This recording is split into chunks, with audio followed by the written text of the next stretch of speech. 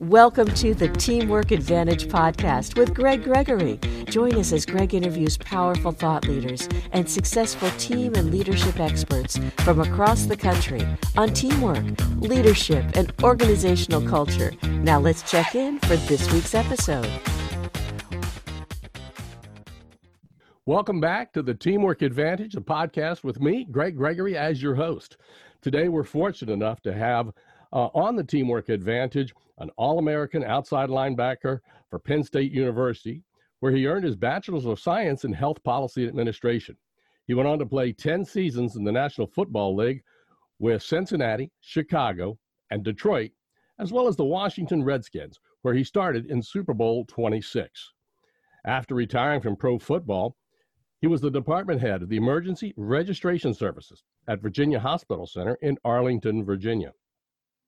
Today, he currently serves as the executive director of the Professional Athletes Foundation, the charitable arm of the National Football League Players Association, where he works to ensure retiring players make a successful post-football transition. In addition to that, he still serves on the governing board for the Virginia Hospital Center. Andre Collins, welcome to the Teamwork Advantage. We're glad to have you. Thanks, Greg. Thanks for having me. I'm really excited to talk about, leadership and how to motivate folks. Yeah, it's a challenge, especially in the times that we're dealing with today. So let's kind of go back a little bit. In playing football, you had to make the transition. And obviously that's a very difficult transition, going from a professional athlete in the limelight on the field to working in a leadership. What was the tough part for you when you made that transition into the private sector, if you will? I think the toughest part when you're coming from sports is you don't really know your worth in the private sector. You know, you're so focused on game plans and the physical aspect of pro football. Now, certainly there's a lot that goes into preparing for a game, but it doesn't always translate to what happens in the, for lack of a better term, the general public's workforce, the private sector. So, that transition was difficult. You don't know your worth, you don't know your value. So you're really starting from scratch. And for someone like myself, where I played a long time, you almost feel like you're discounted those 10 years that you played pro sports while your colleagues had already gotten started, fresh after college. So as a 32-year-old man starting my professional career, I really felt like I was literally 10 years behind. So that was probably the toughest part. And then certainly missing my teammates, missing the locker room, showing up in your pajamas to start the workday. You don't get to do that in the real world. So, well, I don't know. Lately, we've been able to do that working from home. Well, that's true. But all those things were quite the adjustment for me. Certainly, probably for most of my teammates over those years. And it's really powerful because the average career time for an NFL football player is not that long. As you mentioned, you played 10 years, and that's considered a long time, especially in a defensive position. So do you think players that have played a shorter time have an easier transition, or those who played longer have an easier transition? That's something I've really thought about over the years, and something in the last few years that we've really started to study, really trying to understand how much the game has impacted a former player's life and how they're able to move through life successfully. And I would honestly say that, the shorter your career, the less football has impacted your life. So I think players that have played a long time, and I'm not talking about the superstar players like the Troy Aikmans or those types that can step out of, their uniform and into the broadcast booth. But for a regular guy that's played a long time, it really does set him back a little bit as he tries to move through, as opposed to a guy that maybe played 1 or 2 seasons. Exactly. And it's probably comparable in some ways, not completely, to military personnel when they first come out of the military, trying to find their worth in fitting into a position. I think anytime there's a major transition, that's a challenge. Yeah, I've found over the years, there are a lot of similarities between former NFL players or former professional athletes and guys that have transitioned from the military. And we, from time to time, we have programs together where we do try and lean on each other's experiences and, and talk about how that transition, that emotional transition has impacted us and how to move forward from that. Yeah, that's got to be powerful for both sides of that equation. Now, as you got out of football, you were working at the Virginia Hospital Center and in leadership capacities. How does being a leader in the private sector differ from being a team member in a pro football setting? I mean, it's very different. And for me, for that being my very first experience, and I'm forever grateful to Jim Cole for giving me that opportunity. I just happened to be a young guy in the right place, at the right time. And sometimes that's how leadership happens. Mm-hmm. I was working some third shift manager's job at first in the emergency registration department. My boss decided to leave for a number of reasons, and they were looking around for someone. And I was a guy wearing suits every day. I was getting there early and I was leaving late, and they looked around and they said, hey, why not him? So I was kind of thrown into the fire, to manage, 27 or 28 employees. And, I felt like I was a little bit in, over my head, really, because I had never really managed people before. Mm-hmm. But, you can assume that it's very different than football, but there's always preparation in football and there's always preparation on the job. There are always people that you need to inspire and motivate and kind of nudge a little bit. So I really tried to draw on some of those teaming experiences and that inspirational leadership style that so many of my coaches had over the years. And before we got on the call, we talked briefly about Coach Gibbs, but some of those inspirational styles, I think early on in my career, teaming and that trying to be an inspirational leader really carried me through until I learned more about leadership and understanding my own personal styles. And that's a great transition, is understanding your style. Because as we all know, there's lots of styles of leaders. We've have some that, the autocrat leader who sits there and barks orders. I sometimes in my workshops and keynote speeches talk about the authoritative leader being that compared to a drill sergeant in the Marine Corps. And I've asked people, what do they think of their drill sergeant on the third day of their basic training? And I've heard rather shocking answers. But I asked them, what do they think of that same person at graduation? And it's total respect and love for that situation. So their leadership style has to manifest. What is your natural leadership style? How do you adjust? How do you find things to do differently? Because let's face it, in the last 15 years, things have changed, not just with the coronavirus, but in general. So tell me a little bit about your leadership style. And I think the key word in that phrasing that you put forth was natural. And I think I've learned over the years that you have to be yourself in your leadership style, and you have to be authentic. If you don't believe what you're saying, no one else is going to believe what you're saying, and no one's going to follow. Exactly. And I think, I took some coursework after college at Cornell University in the College of Industrial and Labor Relations, and I took this beautiful class on proactive leadership. And coming from football, I was always nervous about whether or not I was, being professional enough in my leadership approach.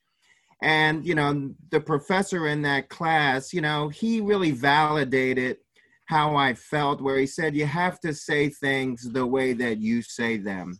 So if I were to characterize my leadership style, it's natural. I have to be 100% authentic.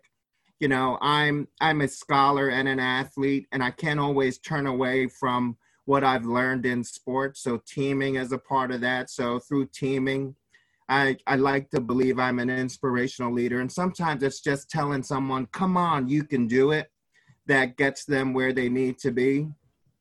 As a teamer, I always kind of employ this quality circle style of management. And certainly in the things that I do, it's not always fair to look at my staff and expect them to do everything. Sometimes I have to be willing to go down to where the most junior person sits and kind of do some of that work on a regular basis. Now, there are times when I need to be above that and working on, organizational governance, but I'm not afraid to do what my team does. So, we come together. I try and let my team own what we do. I try and let them step up as I try and help them develop into their own kind of leader, and let them give important presentations and things. I don't always feel like I have to be the person to do that. So it's really built on that. It's the teaming, it's the inspirational, motivation. It's that quality circle, approach where you try and develop your team and kind of let them own, what they're working on. So when you've got somebody who's not, I don't know, the term maybe is carrying their own weight, not doing things, not hitting it. What are some ideas and things that you might be able to share that you have used to help bring that person along, get them more into the team spirit? What have you been able to do? Yeah. And, you have to know people, and, sometimes it's just a frank conversation, because I like everyone that I've ever worked with, everyone that I've ever hired, everyone that I was ever asked to manage. I truly have liked them, and sometimes they're just not always great employees. So I always try and look for resolution before confrontation, and that's just my nature. I like that phrase. Let's repeat that phrase. Resolution before confrontation. That's a powerful I always phrase. try and look to solve problems before there's a confrontation and try and solve them early. For example, I had one employee that just, in the type of work that we do, it's really for extroverts, and you have to be on the phones and you have to meet people and talk to people. And it just was not her thing. I mean, it was painful for her. So we kind of came to the resolution that I wasn't going to always ask her to do that all the time. She needed to do some of it, but then I said, well, what can you do to add to the team's success? And she wanted to focus more on research. She wanted to focus more on trying to help us get better organized. And I let her sit in that role, and she thrived in that role. She helped make the organization better. And then at a certain point, she realized, that enough was enough for her there. She's done all she could do. And then she moved on. So for me, I felt like that was a success. Oh, absolutely. I coached her up on it, and I gave her an opportunity to stay. I gave her an opportunity to work on the things that she was good at. And for me, where that comes from is, some of the great coaches that I've played for, I just appreciate them so much. I was never really a big, powerful, football player. I was fast and I was adequate in strength, but my coaches never really put me in situations where I would fail. So I try not to do that to the people that I manage. And that is powerful, because what you just illustrated there, if anybody's ever read the book Good to Great by Jim Collins, in that book, he talks about first who, then what, and getting the right people with the right vision, mindset, and all of that. But sometimes they're not in the right seats, or in a football analogy, in the right position. They have to move. Now, I'm a big baseball fan. Cal Ripken came up at shortstop, but as he aged, he moved over to third base because his athletic ability wasn't necessarily the same as it had been. And so the power there is understanding where we can get the strengths out of everybody.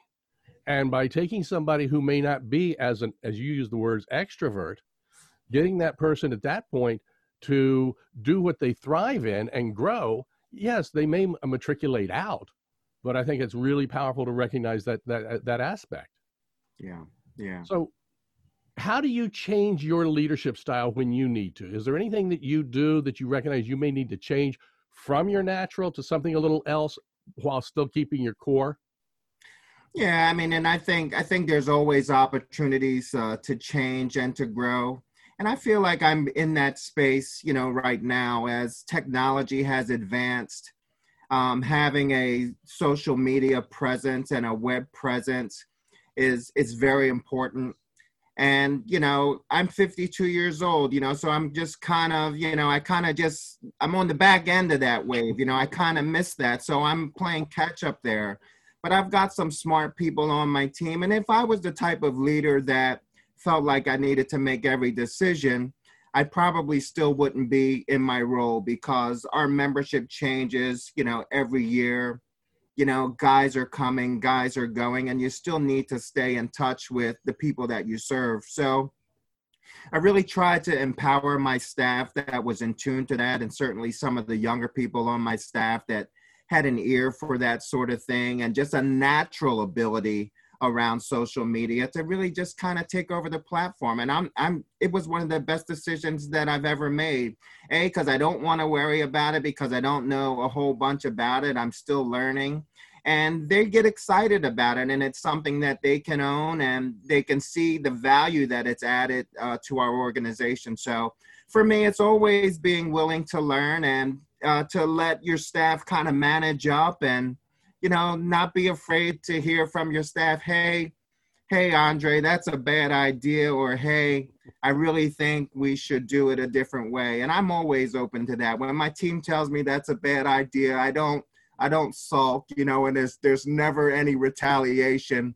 I just kind of laugh, and it's kind of like a joke amongst us when they look at me and they just say, no, Andre, right, that's not a good idea. And that's okay. That's okay. That's really good, because that shows a couple of factors of what I talk about in a lot of my workshops. Is A, it shows your vulnerability. It shows that you're open to that. And that builds a level of trust, so that in the future, they're okay to come back and do that again, because they know that you're not going to have a retaliation aspect to it. Correct. Yes. So indeed. Has your leadership style changed from the time you got out of the league up till the current time? Has that changed at all, or has this always been your style? No, I mean, I think it's changed. I think in the very beginning, I had this mindset where I needed to be a little more that top-down leader, because I thought that's what leadership was. So I really tried to kind of, force that a little bit. And you can end up making some mistakes, with your team. They resent you a little bit. They're not always willing to follow you. And those mistakes, I learned, at the hospital along the way, managing a big group, so that when I did get to the NFLPA, my style was already starting to change.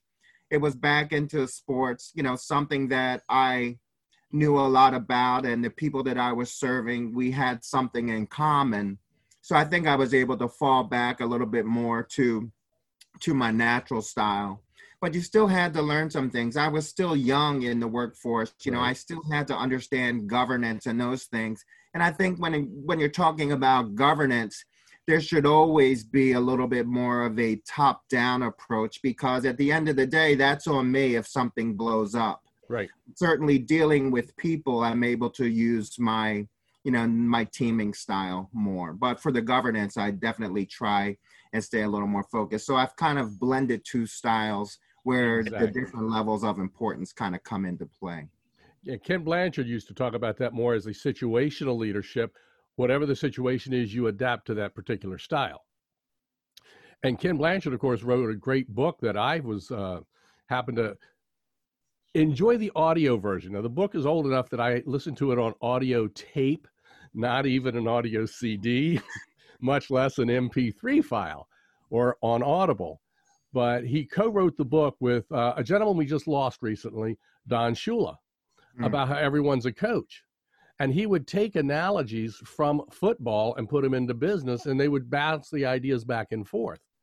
So is there something you learned in football specifically that you're able to use in leadership? I think some of the things that I've learned in football is, some leaders, and, there are other leaders at the NFLPA, and there are certainly people that I have to answer to, but I watch some leaders feel like everything has to get done today. But what I've learned in football is, it's a process, it's a marathon. Sometimes you make a great play.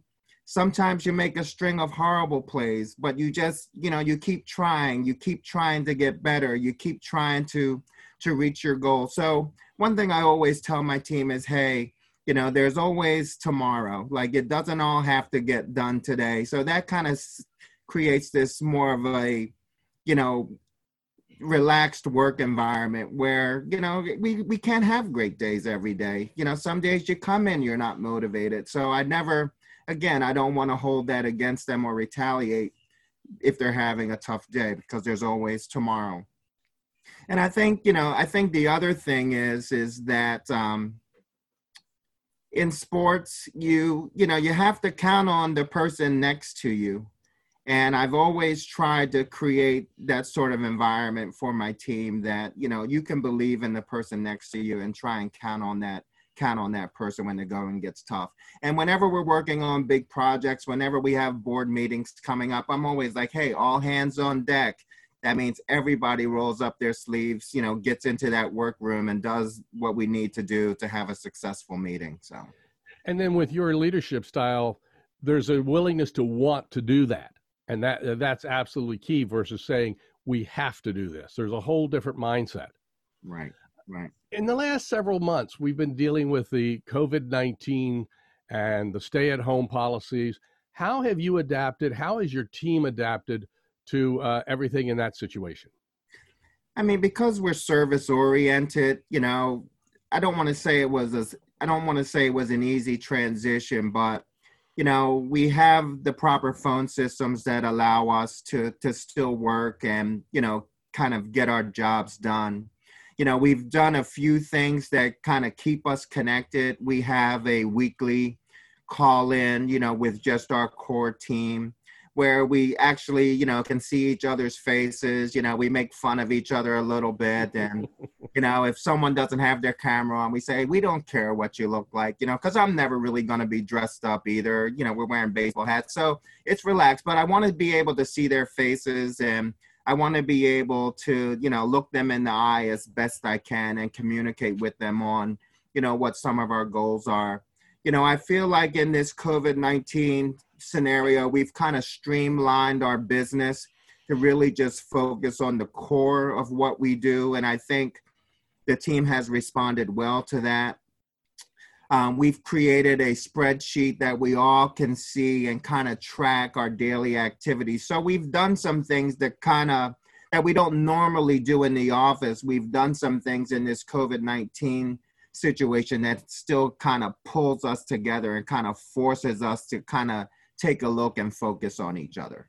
And that's really key, because a lot of companies are struggling because now everybody's remote. They don't know how to bring them together. And so doing that, in that process, have you developed new processes that even post COVID-19 you might be able to use? Absolutely. I mean, I think now working from home in this situation and working with my team, I realize, what are the most important things. So, I've created this checklist over the last couple of months, as I stumble down into the basement. That's where they have me working. I kind of stumble down into the basement and kind of start to go through this checklist. And I think that checklist will be with me for the rest of my career at the NFLPA. There's 6 or 8 things every day that you need to log on and take a look at. And when I was working in the office, because someone might stop you on your way to your desk, someone might want to ask you about a situation that happened, a month ago, you don't always focus on that checklist, but that's going to be one thing that I always do. I'm always going to get in, I'm going to check those 6 or 8 things to make sure that my day is moving in the right direction. And the spreadsheet that we created to kind of keep an eye on each other, that has been so valuable, and everyone logs into it. And for me, I don't really care, how often you're on this spreadsheet or not. I just care at the end of the day if the job is getting done. But it is a nice way to see that, hey, we're all active and we're all doing our part. So I don't think the spreadsheet will ever leave as well, because you actually have to physically go in and type a few things in. So. Right. Do you notice, though, that some people may be working really early in the morning and some people may be working really late at night on that? Have you noticed that?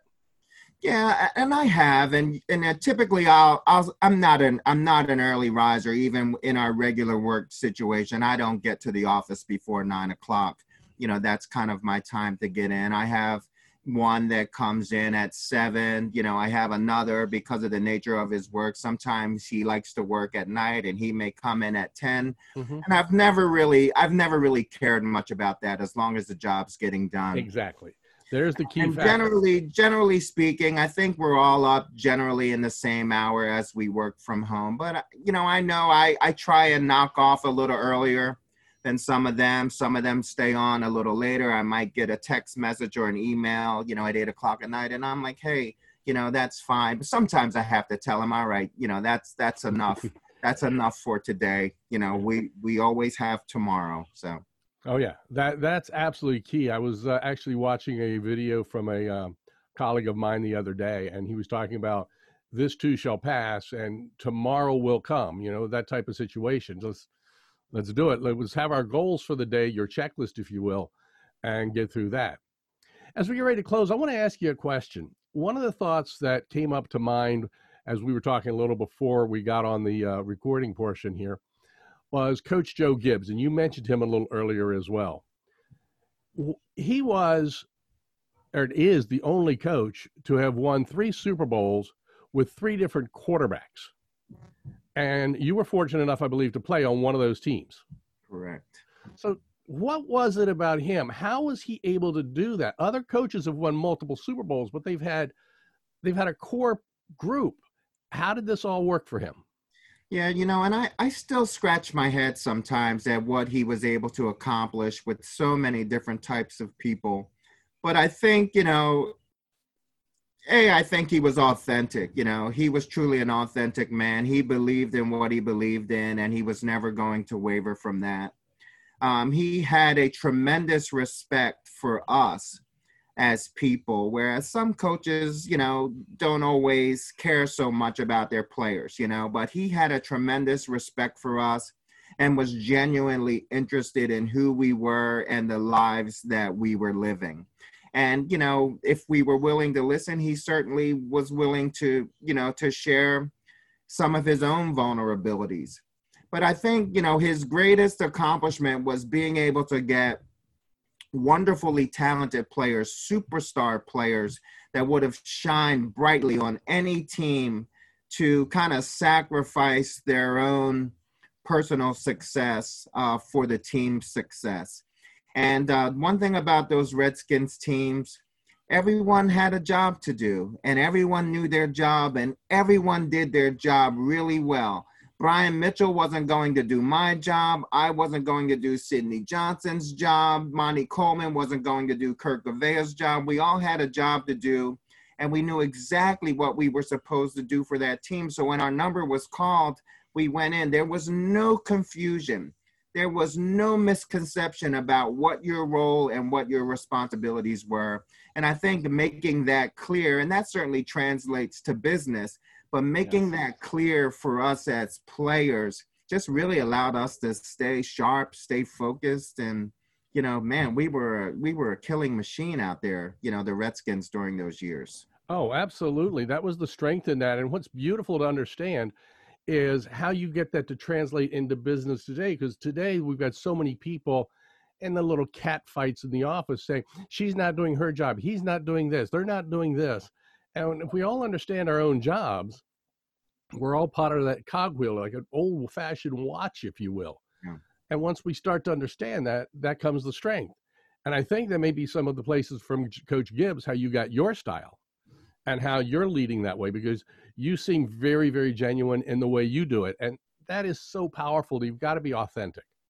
And the other thing, if I can just add on to that, one last thing was that even though, the guy playing on special teams may not seem to be as glamorous as the quarterback to the public's eye, in our locker room, what he did was just as valuable as what the quarterback did. And Coach Gibbs always honored everyone on the team, really in the same way. So, your job, what you did for the team was so important to him. And there was no difference between the guy that was covering kicks versus the quarterback, calling the plays in the huddle. Everyone was important to Coach Gibbs.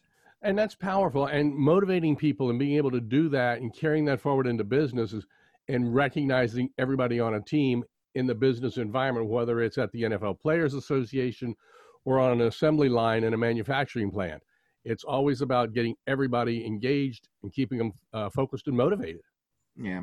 And I really, again, I really like all the people that I've ever worked with. And I know, when I get a young star and you can just tell, they just have this twinkle in their eye and they're just thinking about things in such a different way.